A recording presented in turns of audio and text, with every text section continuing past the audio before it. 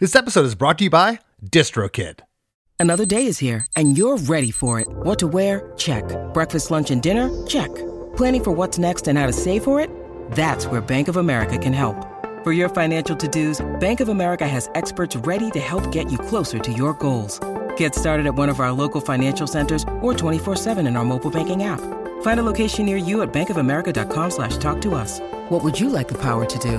Mobile banking requires downloading the app and is only available for select devices. Message and data rates may apply. Bank of America N.A., member FDIC. This speech is my recital. I think it's very vital to rock around. That's right. On time. It's tricky. Here we go. It's tricky to rock. Hey everybody, today's guest is Darryl DMC McDaniels, MC for Queens, New York rap legends, Run-DMC. Together we take a deep dive into the writing, recording, and inspiration behind the smash hit, It's Tricky, taken from their 1986 multi-platinum album, Raising Hell. Darryl takes us back to the early days when him, Run, and Jam Master Jay were just kids, rapping and showing off their rhymes to kids in the park, then taking those already constructed pieces into the studio to create recordings out of them. He mentioned that they were always well-oiled and prepared upon going into the studio, and that's something that he still does to this day. Darryl was specific in mentioning who brought what roles to the song, be it the other guys in the group or producers Rick Rubin and Russell Simmons. It was refreshing to hear that they were just rapping about everyday life, and in doing so, created such a large fan base due to the relatability behind the lyrics. There was nothing phony or forced with Run-DMC. They were the real deal. They poured influences from every genre into their music, and truly became pioneers at the forefront of the rap and hip-hop movements. Oh, and as far as pioneers go, these guys probably sold more shoes for Adidas than anybody. Their look and style was adopted by legions of fans, and that product placement and branding became a staple among musicians and bands from that moment on. So get ready to rock a rhyme that's right on time. This one is awesome.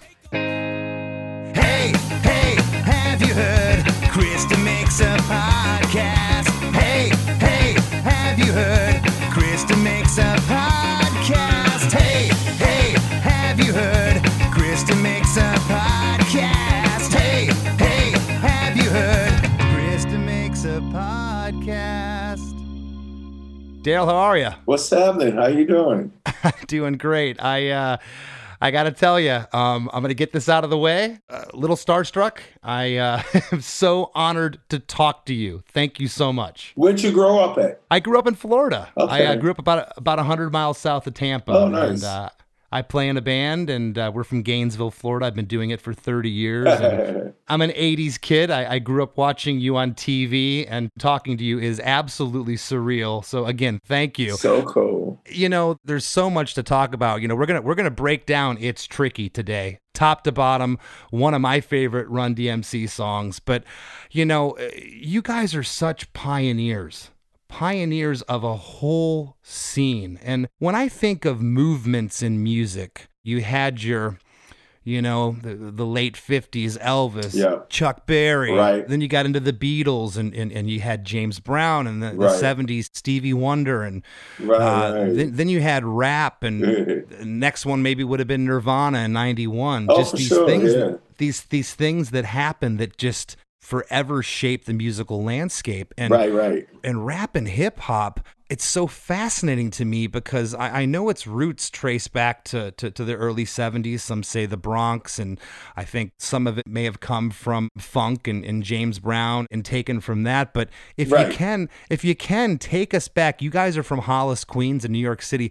Take us back to the late 70s. Do you remember hearing Sugar Hill Gang and that stuff for the first time? And what was the scene like? Well, late 70s here in New York City, it was a funny time because in the 70s here in New York City, rock radio was very exciting. And what I mean by that was there was a station here, there was AM stations. Remember AM radio? Of course. But there was an FM station here called 77 WABC. And they would play James Brown, Sly and the Family Stone, Jackson 5. But they also would play Dylan.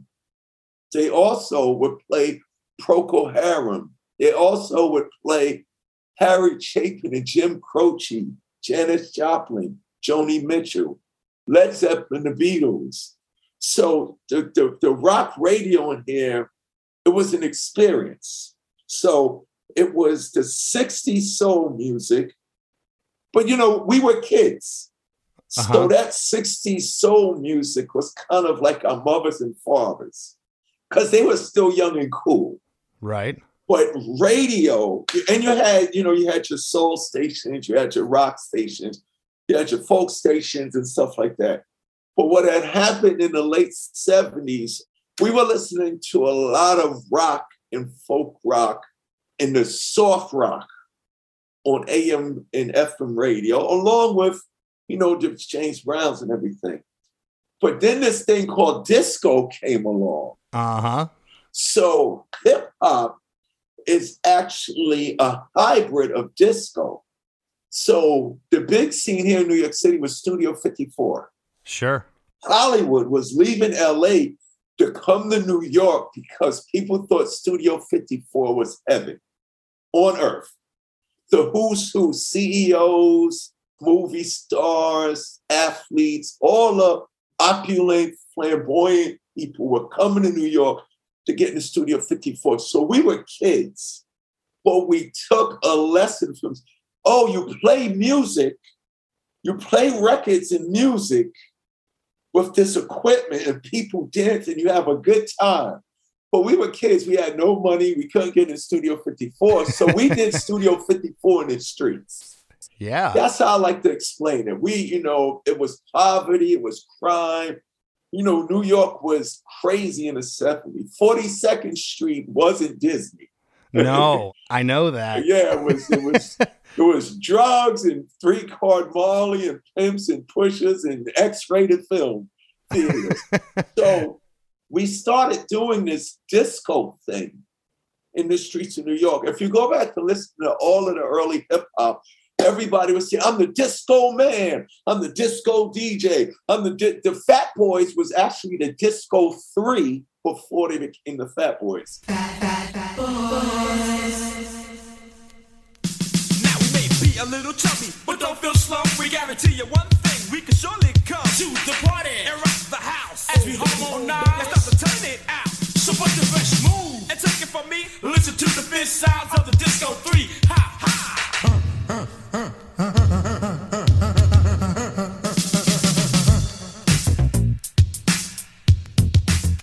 Wow. And you mentioned something, and I mentioned Sugar Hill Gang a little bit ago, but if you listen to Rapper's Delight, that's pretty much a disco track with a rap with a rap vocal delivery over. Yes. It's like I could see how it was born out of that. Yep. See, I am Wonder Mike, and I like to say hello. Up to the black, to the white, the red, and the brown, the purple, and yellow. But first, I gotta bang, bang, the boogie to the boogie. Say up, jump the boogie to the bang, bang, boogie. Let's rock. You don't stop, rock the rhythm that'll make your body rock. That song is considered one of the first rap songs. Do you recall hearing anything before that you would consider rap on the streets of New York in the 70s? Yeah, the Fatback Band, which was a soul funk band, the Fatback Band did a song called King Tim the Third. And it wasn't a rap song. It was it was like Kool and the Gang, Function, Bar-K song. But one of the guys from the band rapped on it. All right, y'all.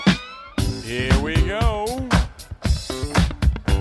You just clap your hands and you stomp your feet, cause you're listening to the sound of the show shot beat. I'm the K-I-N-G, the T-I-M, King Tim the Third, and I am him, just me, Fatback, and the crew. We're doing it all just for you. We're strong as an ox and tall as a tree. We can rock you so viciously. We throw the highs in your eyes, the bass in your face. We're the funk machines that rock the human race. Skate, down, boogie, shot. Come on, girl, let's do the rock. Slam, dunk, do the jerk. Let me see your body work. I heard that before Rapper's Delight. It was just a small part. It was a song called King Tim the Third by the Fatback Band.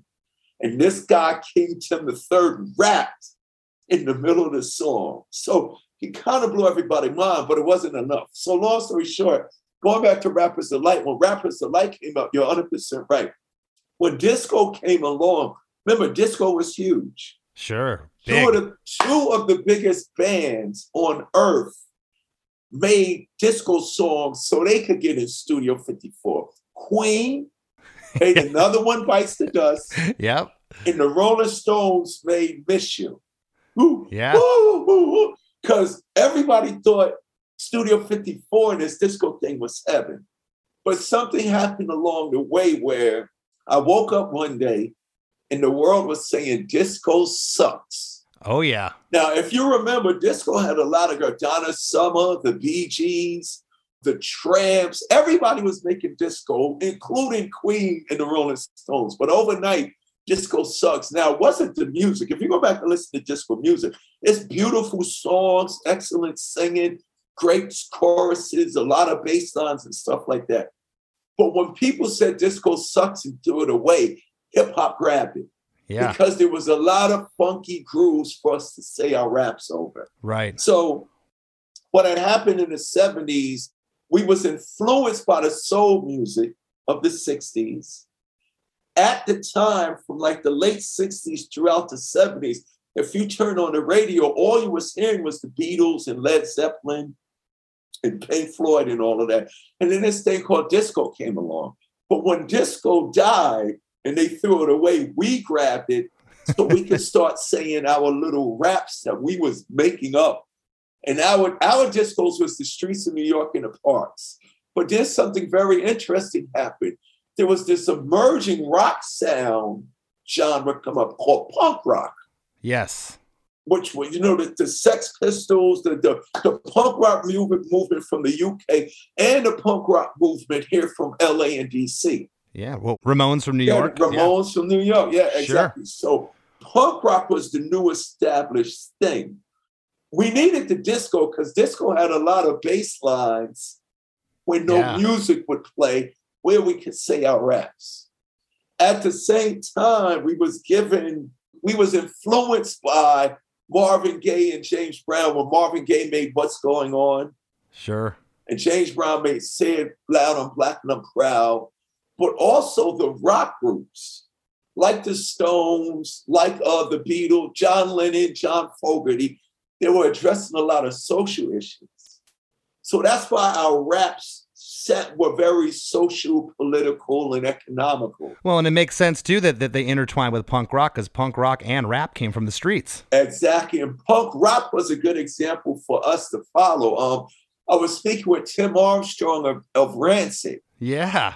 And he said punk rock was like, F the establishment, this and that, the government is evil, this and that. We're going to dress the way we want to dress. We're going to say what's on our mind. We're going to defend the righteous. You know what I'm saying? We're going to take down the evildoer. So there was a very rebellious attitude. Tim Armstrong said the punk rockers were doing it. And he said when hip hop came along, the punk rockers had one middle finger up to the world.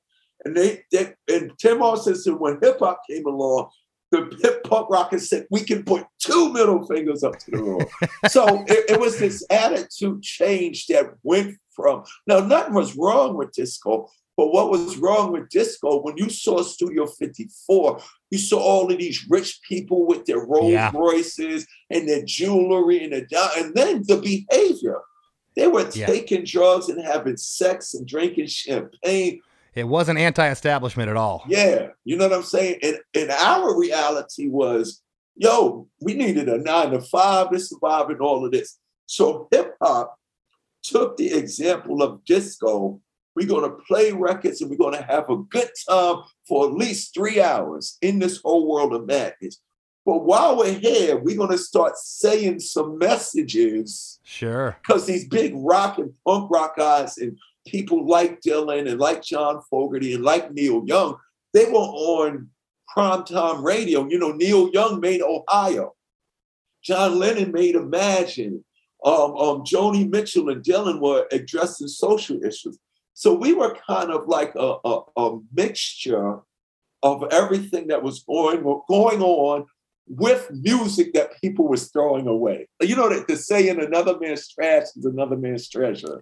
for sure. And I know you're going to remember this, Darryl. There was a great disco record. Bring your disco records to the baseball stadium. It was either Comiskey Park or Wrigley Field. It was one of them in Chicago. Yep. And all these, they went out in the outfield and they burned all these disco records. They burned them. Yep. I remember that. Disco sucks.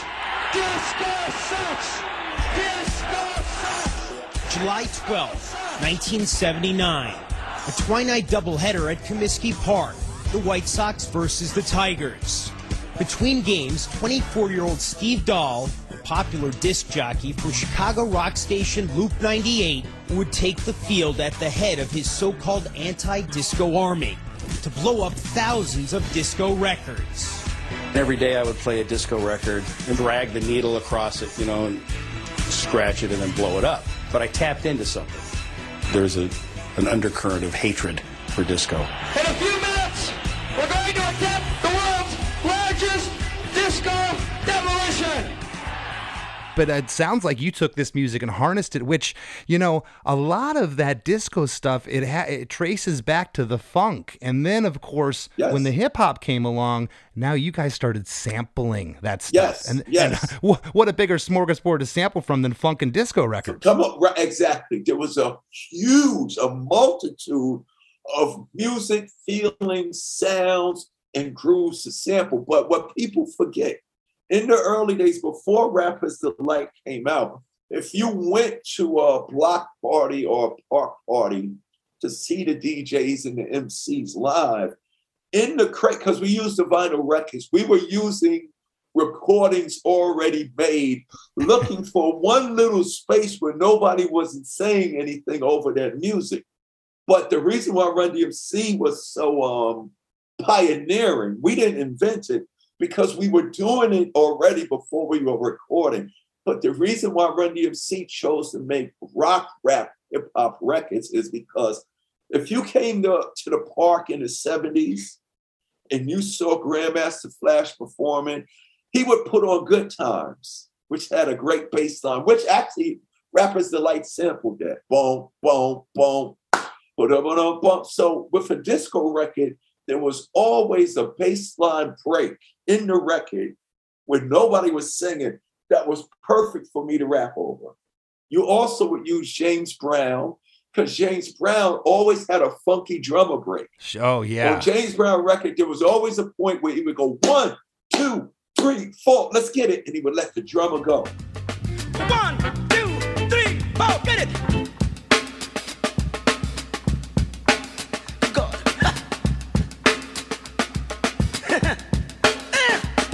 Ain't it funky? Ain't it funky? Ain't it funky? Jazz records. We Bob James. Run-DMC's Peter Piper is a sample of Bob James' Mardi Gras.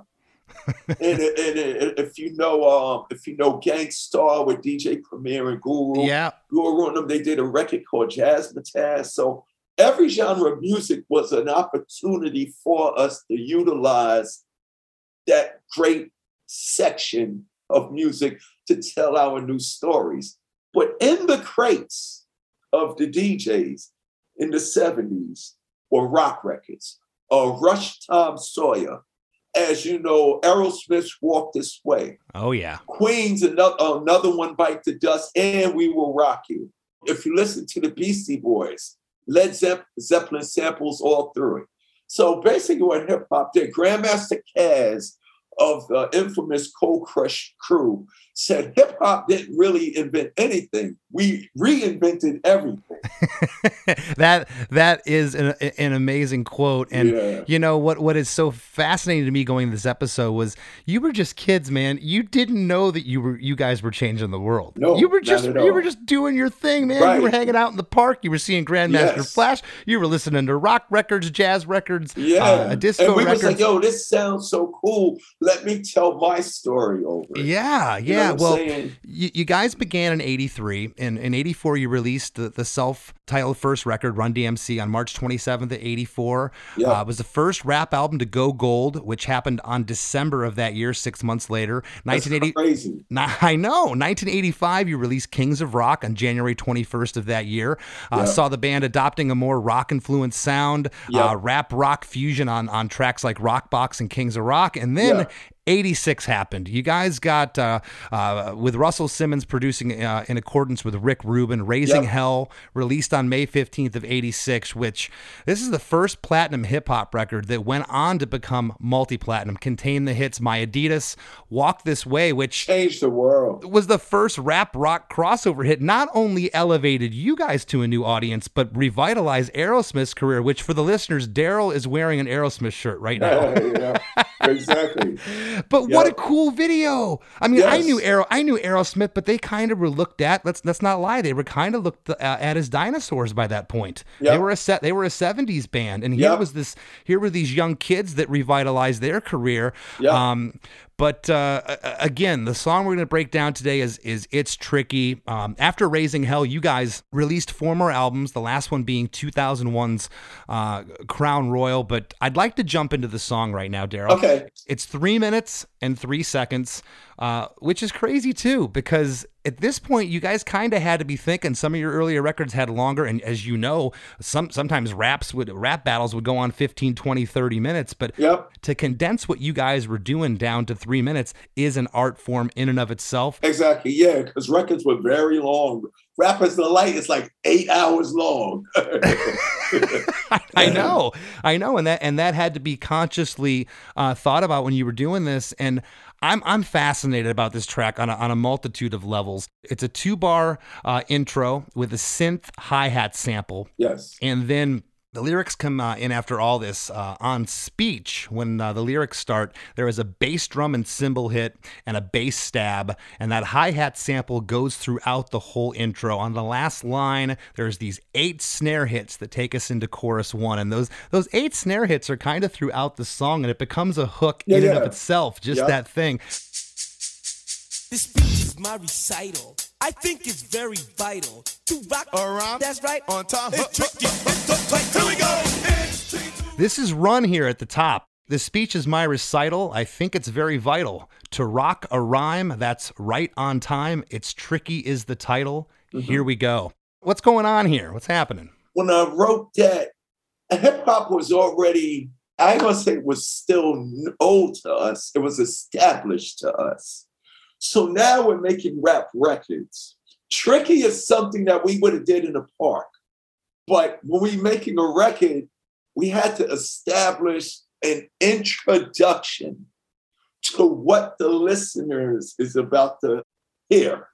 Right. So this speech is my recital is basically letting them know it's not really going to be some singing going on, but you're going to hear some vocals. You know what I'm saying? This is a whole different presentation. So that beginning, that beginning section was to set up an introduction to what we are about to do. Yeah, a lot of rap records did that if you think about it. Yeah, you have to. Yeah. And that was key to a lot of that opening thing. You got to grab their attention. Real quick, before you got this song to Rubin, before you started pre-production of the record, whatever you did with Russell Simmons, you talked about doing this in the park. I can see a circle, a gang of kids around the three of you. One of you is beatboxing, and you're doing this. Yes. Is that how the song was written? Exactly. Yeah. The song was written before it was even to be a recording. That's so cool. We would have, if you would have saw Run-DMC, if we never made records, and you would have saw Run-DMC live, we would have found the beat to do Tricky over. It might have been done over James Brown's Funky Drummer or something. We'd have probably did it over Kraftwerk's Numbers. Remember Kraftwerk Numbers? Boom, da, boom, da, 1, 2, 3, uno, dos. We probably did it over Kraftwerk's Numbers.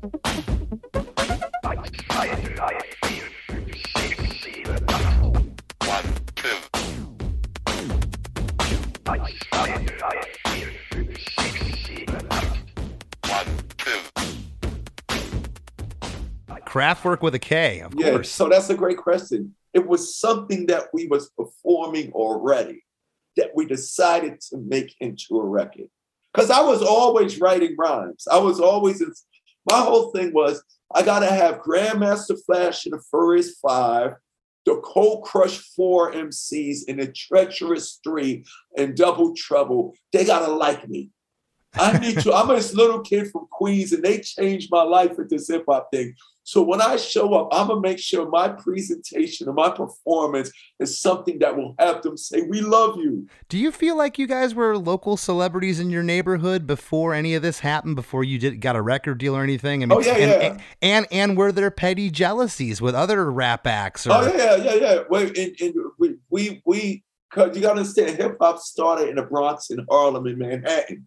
Yeah. So they was like, who are these guys? And we were from the suburbs. We wasn't from the Bronx. We wasn't from Harlem. We're from the suburbs. So in the beginning, until they met us and started seeing our interviews, everything we did was because of them and is because of them.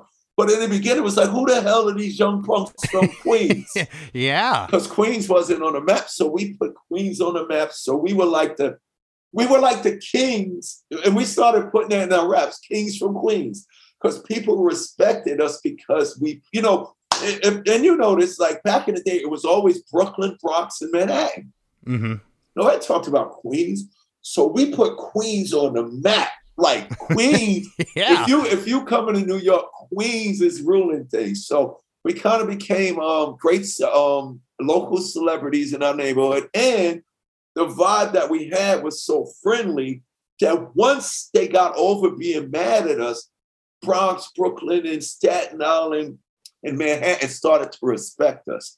So, the whole tricky thing too, going back to the question was we established the introduction, but then we're telling people, don't think this hip hop thing is easy to do. Because people, in the beginning was like, they ain't even singing. Gene Simmons hates us.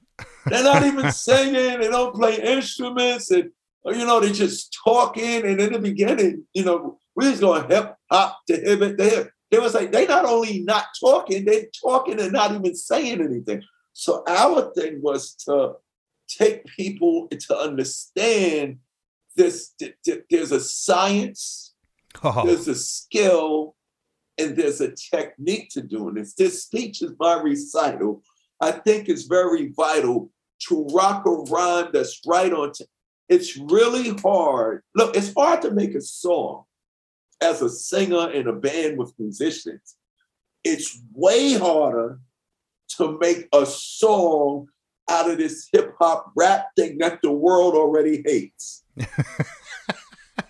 So that section could have been a song itself. We always tell the truth and then we never spit no logic. No curls, no braids, easy heads still get paid. Dramatic, cut the record up and down the front page.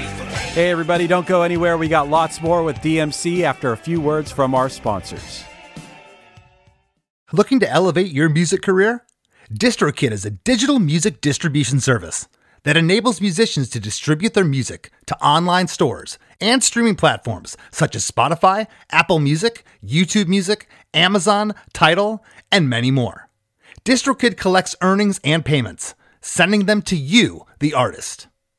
With DistroKid, artists unlock a world of possibilities.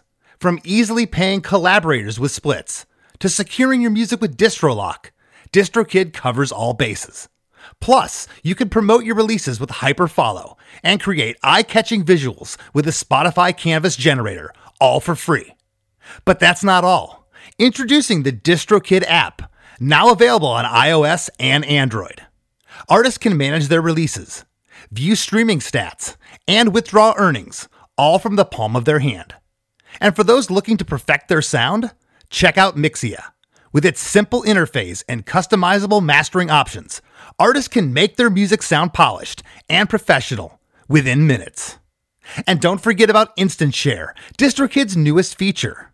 Share large files securely with collaborators, producers, and more, ensuring your music streams at the highest quality.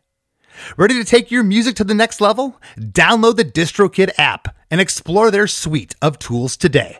Plus, listeners can enjoy 30% off their first year by visiting distrokid.com/VIP/demakes. That's distrokid.com/VIP/demakes. If you like music and you like podcasts and you like to laugh and you like to learn, you need to immediately subscribe to One Hit Thunder. Each week on the One Hit Thunder podcast, we dive deep into the story and back catalog of a one-hit wonder band or artist.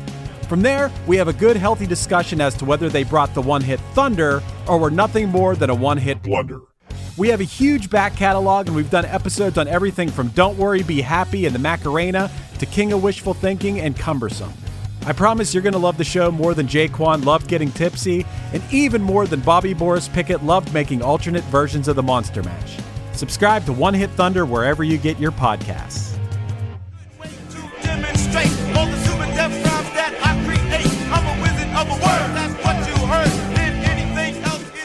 And now, back to the show. I remember as far back as probably 6th grade telling kids that we'd be talking smack on rap. I'm like, well, you do it.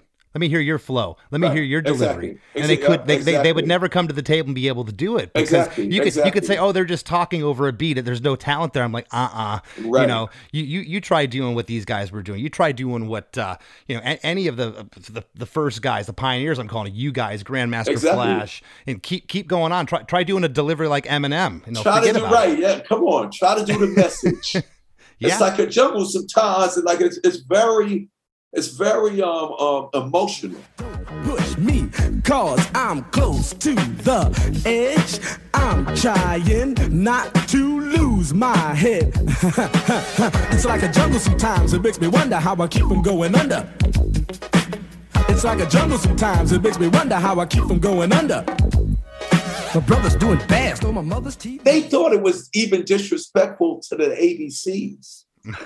Like they didn't give it no respect. The other thing that was cool about rap is you got a lot of information in the song, man. Think of how many words you guys could pack in. It was definitely an art form. Well, after the intro, we get right into chorus 1. It's tricky to rock around. That's right, on time. It's tricky. It's tricky. It's tricky to rock around. That's right, on time. It's tricky. I met this little girl. It's tricky to rock a rhyme. To rock a rhyme, that's right on time. It's tricky. It's tricky. It's tricky to rock a rhyme. To rock a rhyme, that's right on time. It's tricky. Tricky. And then I wrote it's the Latin tongue roll. Tricky. Yes. Run does that. He's good with doing that. Not everyone could do that tongue roll thing. I can't do it. He did it. And I perform it a lot with Mark McGrath. Oh, yeah. Sugar Ray, I perform with him a lot of times. He does it, too. He's really good with it. This is tripping me out reading these. I've had a lot of artists on here be like, man, it's so weird to hear my words, spoken back to me. It's very kind of funny. But the guitar work here, Darryl, is a sample of My Sharona by the Knack. Yep.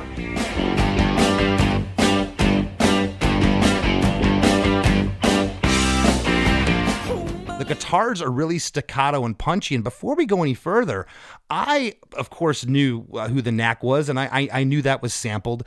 But when I was researching the episode, I also came across that Mickey by Tony Basil. Oh, Mickey, you're so fine. It's the inspiration to the song, to the melody. To the melody. Okay. Yeah. So what would happen before Rappers Delight was made? If you went to see Grandmaster Flash, if you went to see Africa Bambaataa, the Zulu Nation, Cold Crush 4, Treacherous 3, remember I said we listened to 70s radio. Yeah. So what we would do was we would take the melodies of songs that we heard on the radio and write our own raps to those melodies. The Cold Crush 4, which is to me the greatest hip hop group ever that nobody really knows about, they took a Harry Chapin melody. They took Cats in the Cradle and a silver spoon. Little boy blue and a man in the moon. When you coming home, son, I don't know when we'll get together again. They made a route. We called them routines, rap routines. They did a Harry Chapin where they would use the initials of their name. So Grandmaster Cass was GMC. Jerry D. Lewis, like Jerry Lee Lewis, Jerry D. Lewis was JDL. Easy AD was EAD. And the almighty KG was AKG. So they took Harry Chapin's melody and they would do things like The initials of my name are GMC. I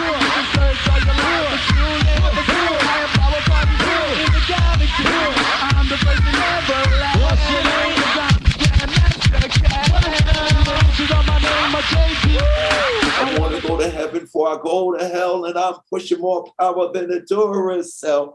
So it was about taking melodies that the world was familiar with and then talking about things in pop culture and in life. I didn't hear that outright, but now that you're explaining it, I totally get it. I can hear the Mickey reference now. So when Mickey came out, I was sitting and I was going, "Oh, Mickey, you're so fine. You're so fine, you blow my mind. Hey, Mickey. Hey, Mickey. Oh, Mickey, you're so fine, you blow my mind. Hey, Mickey. And everybody's hating on hip hop right now. They don't understand how tricky it is to write a rhyme. That's how I came. I was sitting there one day and I was listening to Mickey, and then I said, I'm gonna write something today. And then I said, they don't understand how tricky, how hard it is to write a rhyme.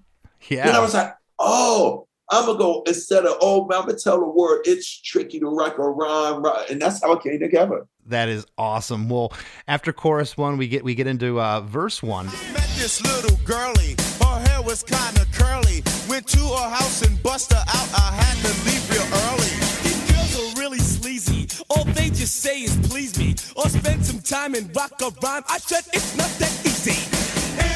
I met this little girlie. Her hair was kind of curly. Went to her house and bust her out. I had to leave real early. Yes. And Run comes in the last two lines. These girls are really sleazy.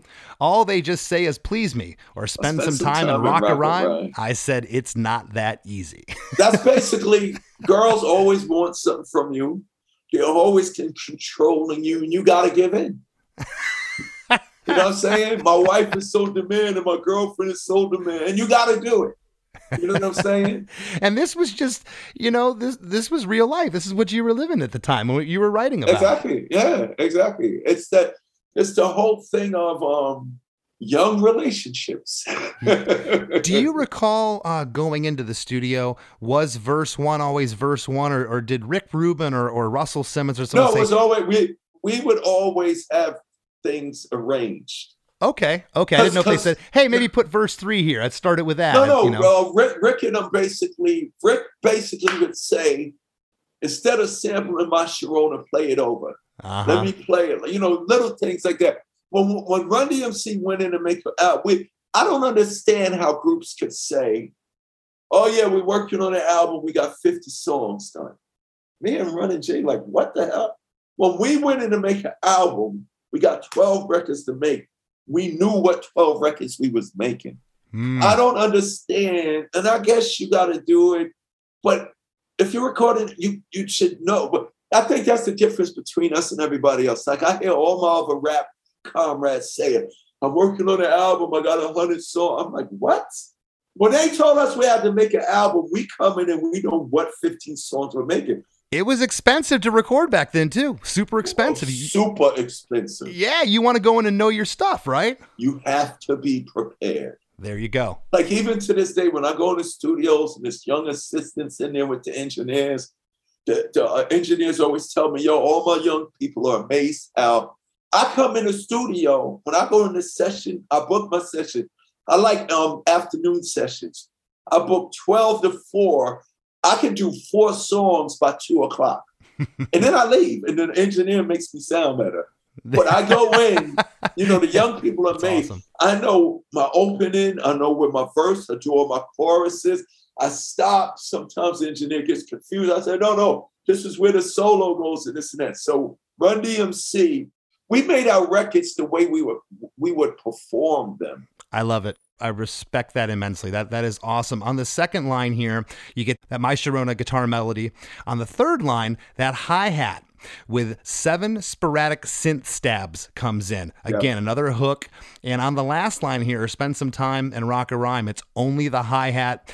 It's not that easy. The last lyric in verse 1, you get those 8 snare hits. Yeah, drops are very important. And then let the hi-hats be the accents. Yes, it lets it breathe. It's awesome. Yeah, it lets it breathe, but it keeps you engaged and it creates an experience.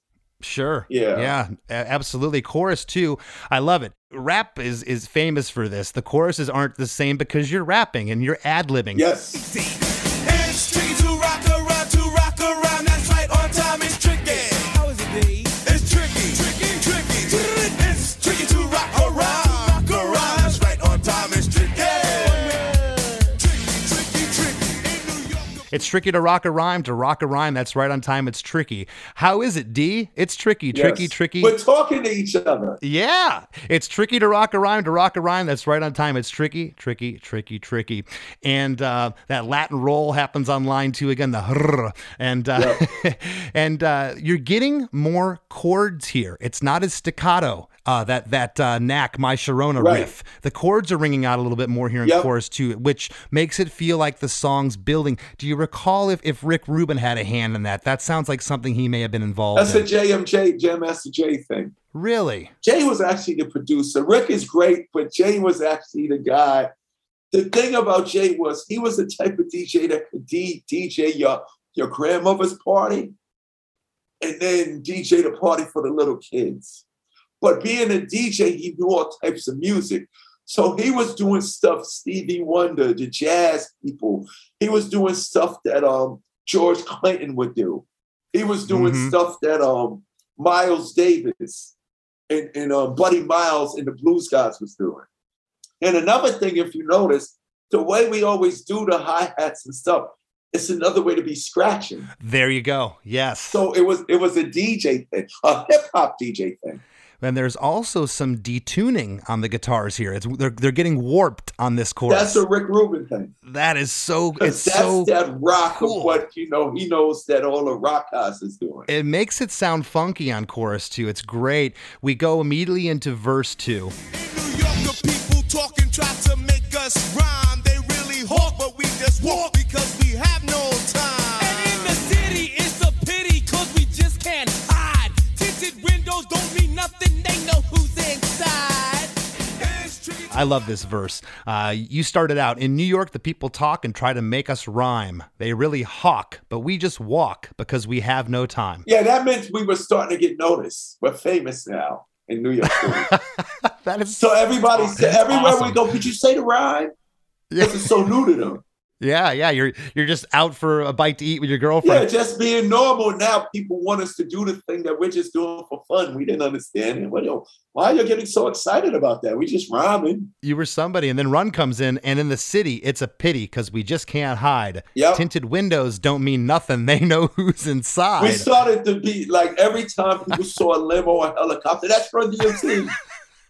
Oh, man. You know what I'm saying? We started becoming celebrities.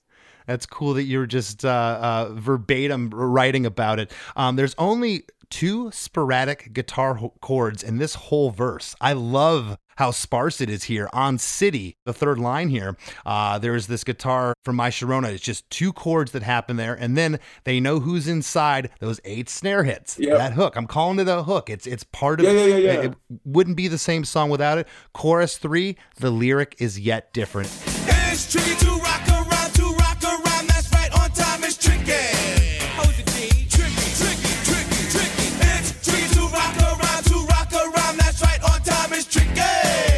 It's tricky, huh? It's tricky to rock a rhyme that's right on time. It's tricky. How is it, D? Tricky. It's tricky to rock a rhyme that's right on time. It's tricky. And then you both say, huh? Oh, yeah, exactly. Big spirited huh. That's that classic Melly Mel. Oh. Grandmaster Melly Mel. Yes. Awesome. The feel and the placement of the guitars on chorus 3 are different from chorus 1 and chorus 2. That's a Rick Rubin thing. Because me and Run would leave. Jay and Rick Rubin would stand in this. So you have rock star Rick and DJ Jay in there to do all of those phenomenal things. And how many times have I heard this song? I say this a lot on this show. How many times have I heard this song? But until I dive into it, I got to the third chorus, yesterday, and I'm going, why does it sound different? I'm rewinding. Okay, the first chorus, it's sporadic. Second chorus, a little more. Now you're not just getting the warbly guitars and what I'm calling detuning, but the placement is different here of where it is at in the chorus. After chorus 3, there's a 16-bar musical interlude.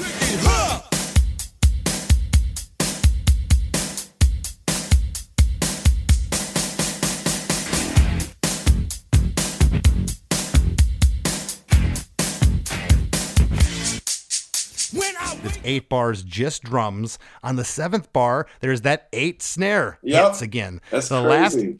The last 8 bars are just synth stabs. There's some like slight record scratching and that hi-hat sample for 2 bars before we go into verse 3. When I wake up, people take up mostly all of my time. I'm not singing, phone keep ringing, cause I make up a rhyme. I'm not bragging, people nagging, cause they think I'm a star.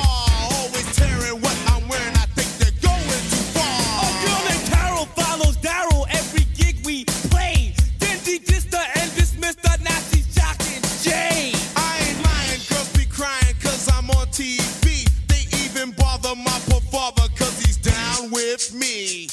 Verse 3 is a double verse, and Yes. this verse is great. When I wake up, people take up mostly all of my time.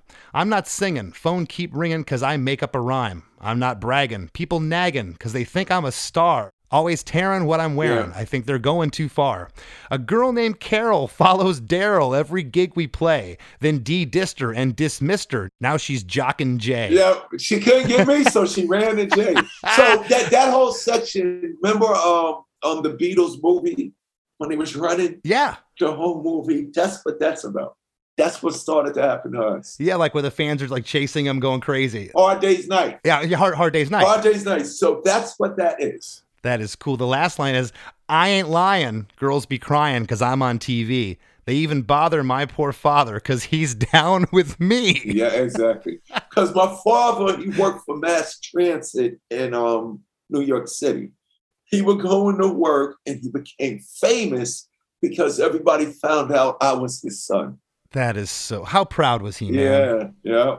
Byford McDaniels, son of Byford, brother of Al. Banner's my mother, runs my pal. It's McDaniels, not McDonald's. These rhymes are Darryl's, those burgers are Ronald's. I ran down my family tree, my mother, my father, my brother, and D.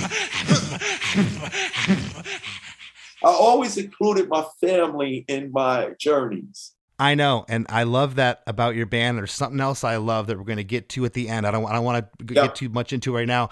I love that you guys never promoted the use of alcohol and drugs. Right. And you get into that in the last chorus here, and we're going to talk about it. But the guitar hook on the first 4 lines of verse 3, there's that My Sharona guitar hook. Yeah. On the middle lines here, it's just the drums. And the last 2 lines, on Ain't Lyin', there's a guitar stab on that lyric. And then the very last line, on Down, there's a guitar hit.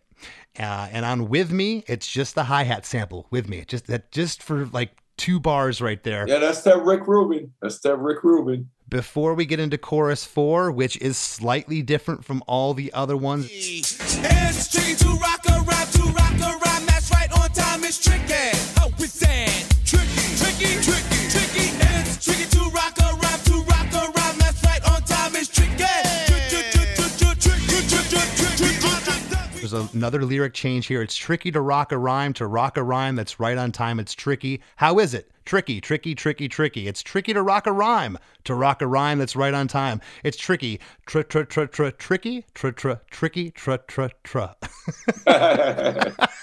To speak it just doesn't work. Now we're scratching with our vocals. Yes. And I put that in the notes here. Yep. You know, I almost feel like record scratching came from some of that percussiveness that rap. Exactly. For sure. Yeah. That's exactly what it is. Yeah. It's great. DJs, Grand Wizard Theodore, Grandmaster Flash, Bambaataa, Charlie Chase, they started doing that with the records. After chorus 4, we come into the verse 4. We don't use drugs, but you assume on your own. They offer coke and lots of dope, but we just leave it alone. It's like that, y'all. But we don't quit. You keep on rock shock, cause this is it. The whole ending of this song trips me out, and I want to talk about this. But the last verse is, and this is what I was just alluding to a little bit before about the talk about drugs and stuff. We are not thugs, Run says. We don't use drugs. And you say, but you assume on your own. They offer coke and lots of dope, but we just leave it alone. It's like that, y'all, but we don't quit. You keep on rock, shock, because this is it. Yep. That's the last lyric you get in the song. Got to go out with a positive message. Yeah, and on This Is It, there's an echo that happens over this outro. And for the next 24 seconds, it's just an instrumental. Yep.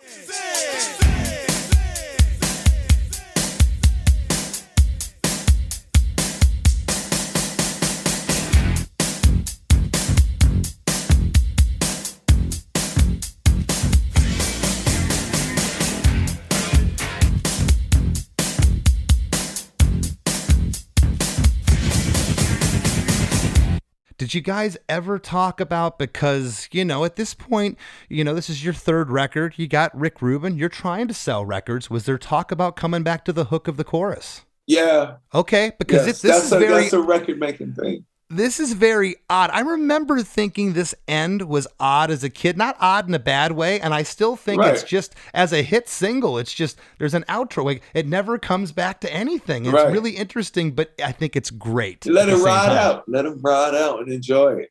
Darryl, did you know what you were doing back then in terms of what impact it was going to have? When did it hit you that like was it when you were on MTV? Or no, we didn't know. Probably Walk This Way. Yeah, because then now I know what Michael Jackson and Mick Jagger feel like. Yeah, but prior to that, we were just doing it.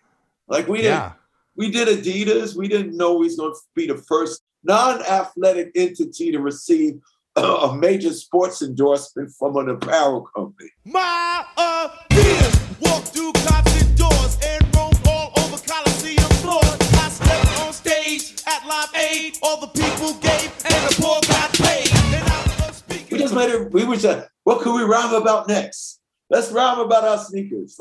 And can I say something about that? You guys were pioneers to me in that aspect. You think of the endorsements that came after you. Every band, every rapper, everyone had it. Someone was hawking sunglasses. Yep. Someone had their sneakers, everything. Yeah, their hats, their sneakers. No curls, no braids. PZ heads still get paid. I am the reason why Yeezys can get made. Yeah, I mean, think of how many pairs of Adidas your band sold. I mean, it's incredible. Adidas need to write a bigger check. But yeah, we didn't know what we was doing. We just knew what we was doing was very good, and it made people happy. Right. That's really key. It was sincere, it was done with integrity, and it was honest. One last thing before we wrap up. When you had 2 records previous to Raising Hell, but then you had the crossover, of course, with Aerosmith, and you had songs like It's Tricky, My Adidas. When you heard this record, okay, when you got the mixes back, what were your initial thoughts? Did you say, okay, now it's going to happen, now we're going through the stratosphere? Or was just another record at that point?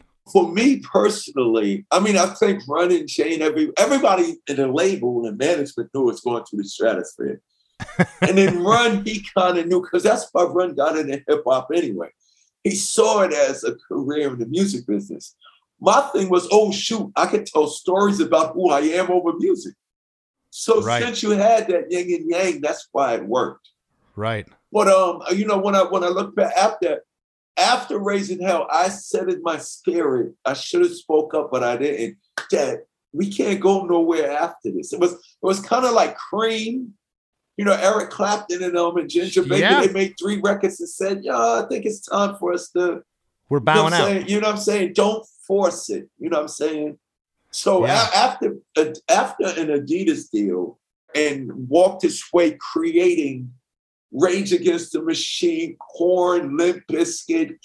Kid Rock says, Run-DMC and Aerosmith had a baby. I popped out. So after doing that, where else can you go? You know what I'm saying? Right. Well, I just want to thank you so much for taking the time out to sit in with us. I know the listeners are going to just love this. The story of the song's fascinating, how humble you are about all of it. And like I said, you guys were on the forefront of all this. Like I said, I had visions of you as kids in that park surrounded by kids, cheering your name. And you just took those raps in the studio and then you made these songs. You know why? The reason why people of all race, religions, creeds, and cultures can love that song, Tricky. Deep down inside, when I was coming up with the choruses, me and Rum was writing the lyrics, My main purpose for the song wasn't to not really be about us doing the record. I was trying to do a creative representation that life can be hard. Right. You know, it's tricky to rock around the right. Life can be very everything's a struggle. So if I can make you feel good about me telling you how hard it is to write a song, whatever little white kid, the little Jewish kid, the little Asian kid, the little orphan kid, when they hear Tricky, something inside of them might make you say, man, if they could write a rhyme and it's hard, maybe I could succeed at whatever I'm up against. Man, that is perfectly worded, man, and so cool. But before we leave here, I do want to let the listeners know that in 2014, this is really interesting, you released a comic book company called Darryl Makes Comics. Yes. And in November of last year, 2021, you came out with a children's picture book called Darryl's Dream. Yes, because I was an artist. Before music, all I did was read, collect, and draw comic books. That's so awesome. If you listen to King of Rock, crash through walls, come through floors, Bust through ceiling, knock down doors. And when we're on the tape, we're fresh out the box. You can hear our sound. 4 blocks and blocks. For every the secret to my success is my whole career, even to this day, I'm just pretending to be a superhero on the microphone. To fight all the bad guys and make the world a safer and better place for all. And I absolutely think you succeeded. Is there anything you'd like to leave the listeners with before we jump off here? They can go check out my new video. It's on YouTube. The song is called Ghetto Metal. I met this little black kid with a rock guitar. He said, DMC, I know who you are. Everybody knows that you're king of the rock. The baddest MC on any block. The son of Byford, brother of Al. You played at the Fever for a king named Sal. You rock to the beat of a Larry Smith. A master and a wizard with a musical gift. You come from And it's basically I'm showing the world the inspiration behind rock boxing, King of Rock. Oh, that's awesome. It's called Ghetto. I mean, I'm nothing without Eddie Van Halen and the Stones and Pink Floyd and all that. So it's called Ghetto Metal, Black Sabbath, all my inspirations. Man, your musical palette is impressive. And once again, thank you so much. It's been an honor. Thank you for having me, Chris. This is awesome. swing with the boys in tune, and the beat is flying up in the air. Wow, what an episode. We got lots to talk about after that one. So don't go anywhere. After a few words from our sponsors, we'll be right back with lots more Krista Makes a Podcast. When you need mealtime inspiration, it's worth shopping Kroger, where you'll find over 30,000 mouth-watering choices that excite your inner foodie. And no matter what tasty choice you make, you'll enjoy our everyday low prices, plus extra ways to save, like digital coupons worth over $600 each week. You can also save up to $1 off per gallon at the pump with fuel points. More savings and more inspiring flavors make shopping Kroger worth it every time. Kroger, fresh for everyone. Fuel restrictions apply. Just in time for your summer playlist. Punchline's new single, Find Yourself, is out now. Everybody got so good at everything. I'm just over here trying to keep my house clean. I have an eye flow, man. It's up and it's down. I'm wondering if this is why I'm in town. This is not a joke, man. This is a fight. Trying to find yourself in the right place, the right time. But most of Listen to Punchline's Find Yourself on Apple Music, Spotify, and everywhere else you can stream music. Duh. As we near the end of the show, here's a band you might not know. Welcome to this week's Band You Might Not Know. If you'd like your band to be considered for Krista Makes a Podcast, all you have to do is email your best song via MP3 only and bio to bandyoumightnotknow@gmail.com. This week's featured artist is Handheld, a melodic punk rock band from Ontario, Canada. You can hear their music at Tim Hortons and all the streaming services. Here's a snippet of their song, Leaving Candyland. So much more than that. You were Gus, the pocket king of Lemon West. You were Yash, you love coffee and sandwiches.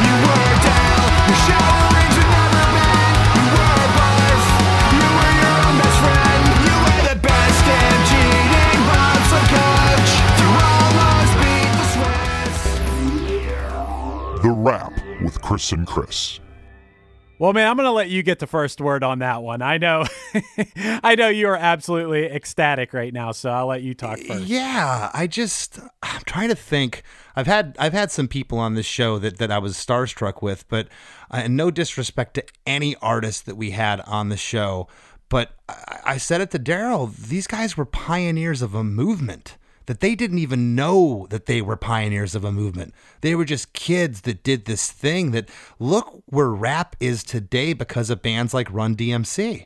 I was like, I told you earlier, I was like pacing the floor all morning. I was nervous about this one. I was starstruck. I love that you brought up the boomer mentality of rap, that it's just like, oh, they're just talking over music. And it's such a good point. Then you do it. Yeah. Anyone who has ever said that, you do it and see what kind of flow you have, because this art form has been taken so far. And like you said, these guys are the pioneers of it. Pioneers. And I just, I've seen interviews with Darryl before, and he always came off as super nice, but you couldn't get a more humble person. I mean, look what they created, and he's just like, sitting here just so matter of fact. Yeah, we were just kids rapping in the park to our friends, and then we just took our songs in the studio and someone recorded them. But yet something else I respect so much is they went in prepared.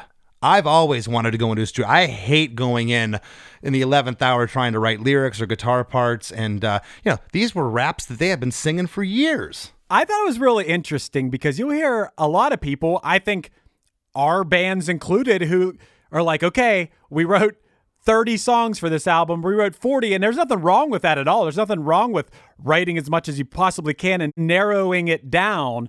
But there's something to be said for knowing, like, we know what 12 songs are our best. We know these songs like the back of our hand, and we're going to go in the studio, like you said, prepared and ready to record them. That's an awesome way to do it too. Mm-hmm. Something else I really, really love is the fact he talked about AM radio. He talked about being in the 70s, and it seems like back then that it was just a melting pot. And like, he seems to love Aerosmith as he loves James Brown. I mean, it's just like, and all of those influences were seeping into their music, and it was really evident by the time Raising Hell came out. I mean, that should be a lesson to anyone, to take influence from everything, to not just exclusively listen to one type of music, especially if you're an aspiring artist. Mm-hmm. Because there's something to be said for all genres and styles of music, something you can take away from everything. When he was talking about that Harry Chapin song, Cats in the Cradle, yeah. I mean, and he was doing the rap over, it's like, my gosh, that's where their minds were at when they were creating this stuff back then. Like, how can we take a song like, because I wasn't making the connection with Mickey, Tony Basil, until he explains, like, and he started singing that. I'm like, oh, now I get it. He's like, yeah, and it's tricky to write a rhyme. I'm gonna write how tricky it is and write a song about it that ended up being this thing. And, that type of creativity is astounding. I love that he said we made our records the way that we would perform them. And that just took me right back. And Chris, you said it too, to them doing this because they loved it, doing it because it was fun, doing it with their friends in the park, and taking that same energy, that same vibe to the studio. And if you make something with that sort of spirit, with that sort of energy, and you release it on a massive scale, that's going to come right through the speakers. It isn't manufactured. It isn't fake. This is, like he said, they would be doing that whether they were famous from doing it or not. Mm-hmm. And they were just writing about what they knew, which I love. The line here, I'm not bragging, people nagging, because they think I'm a star. He's like, I'm just the same kid from Hollis, Queens, just hanging out with my friends, and all of a sudden, because my song's on the radio or MTV, they think I'm a star, but I'm still just Darryl. Right. And this is an audio podcast, but we're seeing the video, and you never know how an artist is going to. We've had, not a lot, but a couple here and there that were like, you're reciting the lyrics or you're getting down to the very minutia of the songwriting and you don't know how they're going to respond to it. Darryl had the biggest smile on his face the whole time. He was ready to talk about it. Everything you brought up. I mean, I loved hearing like what was Jam Master Jay's ideas versus what were Rick Rubin's ideas. He remembered everything about it and seemed so happy to be talking about it. That guy was an absolute delight. Oh, it was beautiful. He was such a pleasure to talk to. And something else I got to say, and I mentioned to Darryl, these guys were pioneers of endorsements. I mean, think of the whole Adidas thing. Think of all the bands, not just rap artists, but rock bands, pop artists. After that, everything's product placement and endorsements now. And these guys were on the forefront of that. They were like the first ones. Right, absolutely. And I didn't know that before this. It's really interesting because I've been watching this HBO show Winning Time, which is about like the 1979, 1980 Lakers when Magic Johnson first started playing with them. And you know, shoe endorsements were a big part of that. Everyone was vying for Magic Johnson. And it was just interesting to hear that because it wasn't too far removed from that era. And I didn't know that Run-DMC were the first. And yeah, they really opened the door, and not just for rap, hip hop. It was for everybody, rock bands, everybody across the board. Yeah, they were pioneers in a lot of ways. For sure. Yeah, it was just, again, I had a moment this morning going into this. I didn't know what I was getting into. You never know if you don't know an artist, or I'm not friends with them, but he couldn't have been more of a pleasure. It was just so fun to break down this song. Absolutely, man. This was a whole lot of fun. And, you know, at the end of these episodes, we're always plugging like, hey, join our supporting cast, leave us a review and everything. So, yes, do those things. If you're listening, our supporting cast, if you want to hear another episode right after this and a huge, giant back catalog of bonus episodes of our podcast called The After Party, go to ChrisDemakes.com. Check it out for a few bucks a month. You help keep the lights on over here at Chris DeMakes a Podcast. If you enjoy this podcast, you can leave a 5-star review wherever you listen, Apple, Spotify, all the places that you listen to podcasts that have a review system. Maybe leave us that 5th star. And most importantly, I hope everybody enjoyed this episode today. I would find it hard to believe that anyone out there wouldn't have enjoyed this episode today, Chris. I know it's one of my favorites. Not just saying that, it was so awesome. If you haven't already, please join our Chris DeMakes a Podcast Facebook group and give me a follow at @LessThanChrisD. Want to thank this week's guest, Darryl McDaniels, DMC, for joining us, and we'll see you next week. Do you enjoy the content and production of Chris DeMakes a Podcast? Do you have an idea for a podcast or an existing podcast that you'd like to take to the next level? Well, check out WeKnowPodcasting.com. At WeKnowPodcasting.com, we have over 25 years of combined experience in the pod field, and we're ready to help you succeed in the golden era of podcasting. With Lucky Land Slots, you can get lucky just about anywhere. Dearly beloved, we are gathered here today to... Has anyone seen the bride and groom? Sorry, we're here. We were getting lucky in the limo and we lost track of time. No, Lucky Land Casino, with cash prizes that add up quicker than a guest registry. In that case, I pronounce you lucky. Play for free at LuckyLandSlots.com. Daily bonuses are waiting. No purchase necessary. Void where prohibited by law. 18+. Terms and conditions apply. See website for details. Ever wonder what a punch from Elton John feels like? Or how you'd cope with having turned down the chance to be in Nirvana? Or what signal Keith Richards gives when he wants you to get the hell out of his hotel room? Fans of Too Much Effing Perspective don't have to wonder, because they've heard these exact stories and a jillion others on our podcast. I'm Alex Hoffman, former tour manager for Radiohead. And I'm musician and comedy writer Alan Keller. On the TMEP show, we get guests like Nancy Wilson from Heart, Jeremiah Freites from the Lumineers, and Modern Family's Julie Bowen to tell us things they may have only shared with their therapist, clergy, or a TMZ stringer. So join us on Too Much Effing Perspective. That's EFFING Perspective. The only podcast you crank up to 11.